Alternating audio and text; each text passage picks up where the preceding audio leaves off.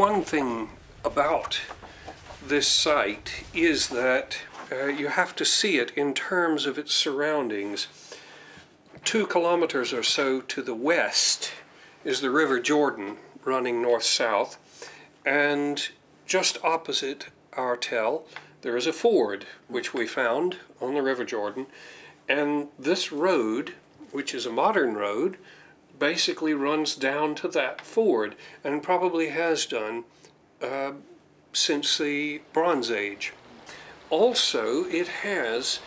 the only permanently flowing stream in that central part of the Jordan Valley going down alongside it. And these factors, the road, the river with its fords,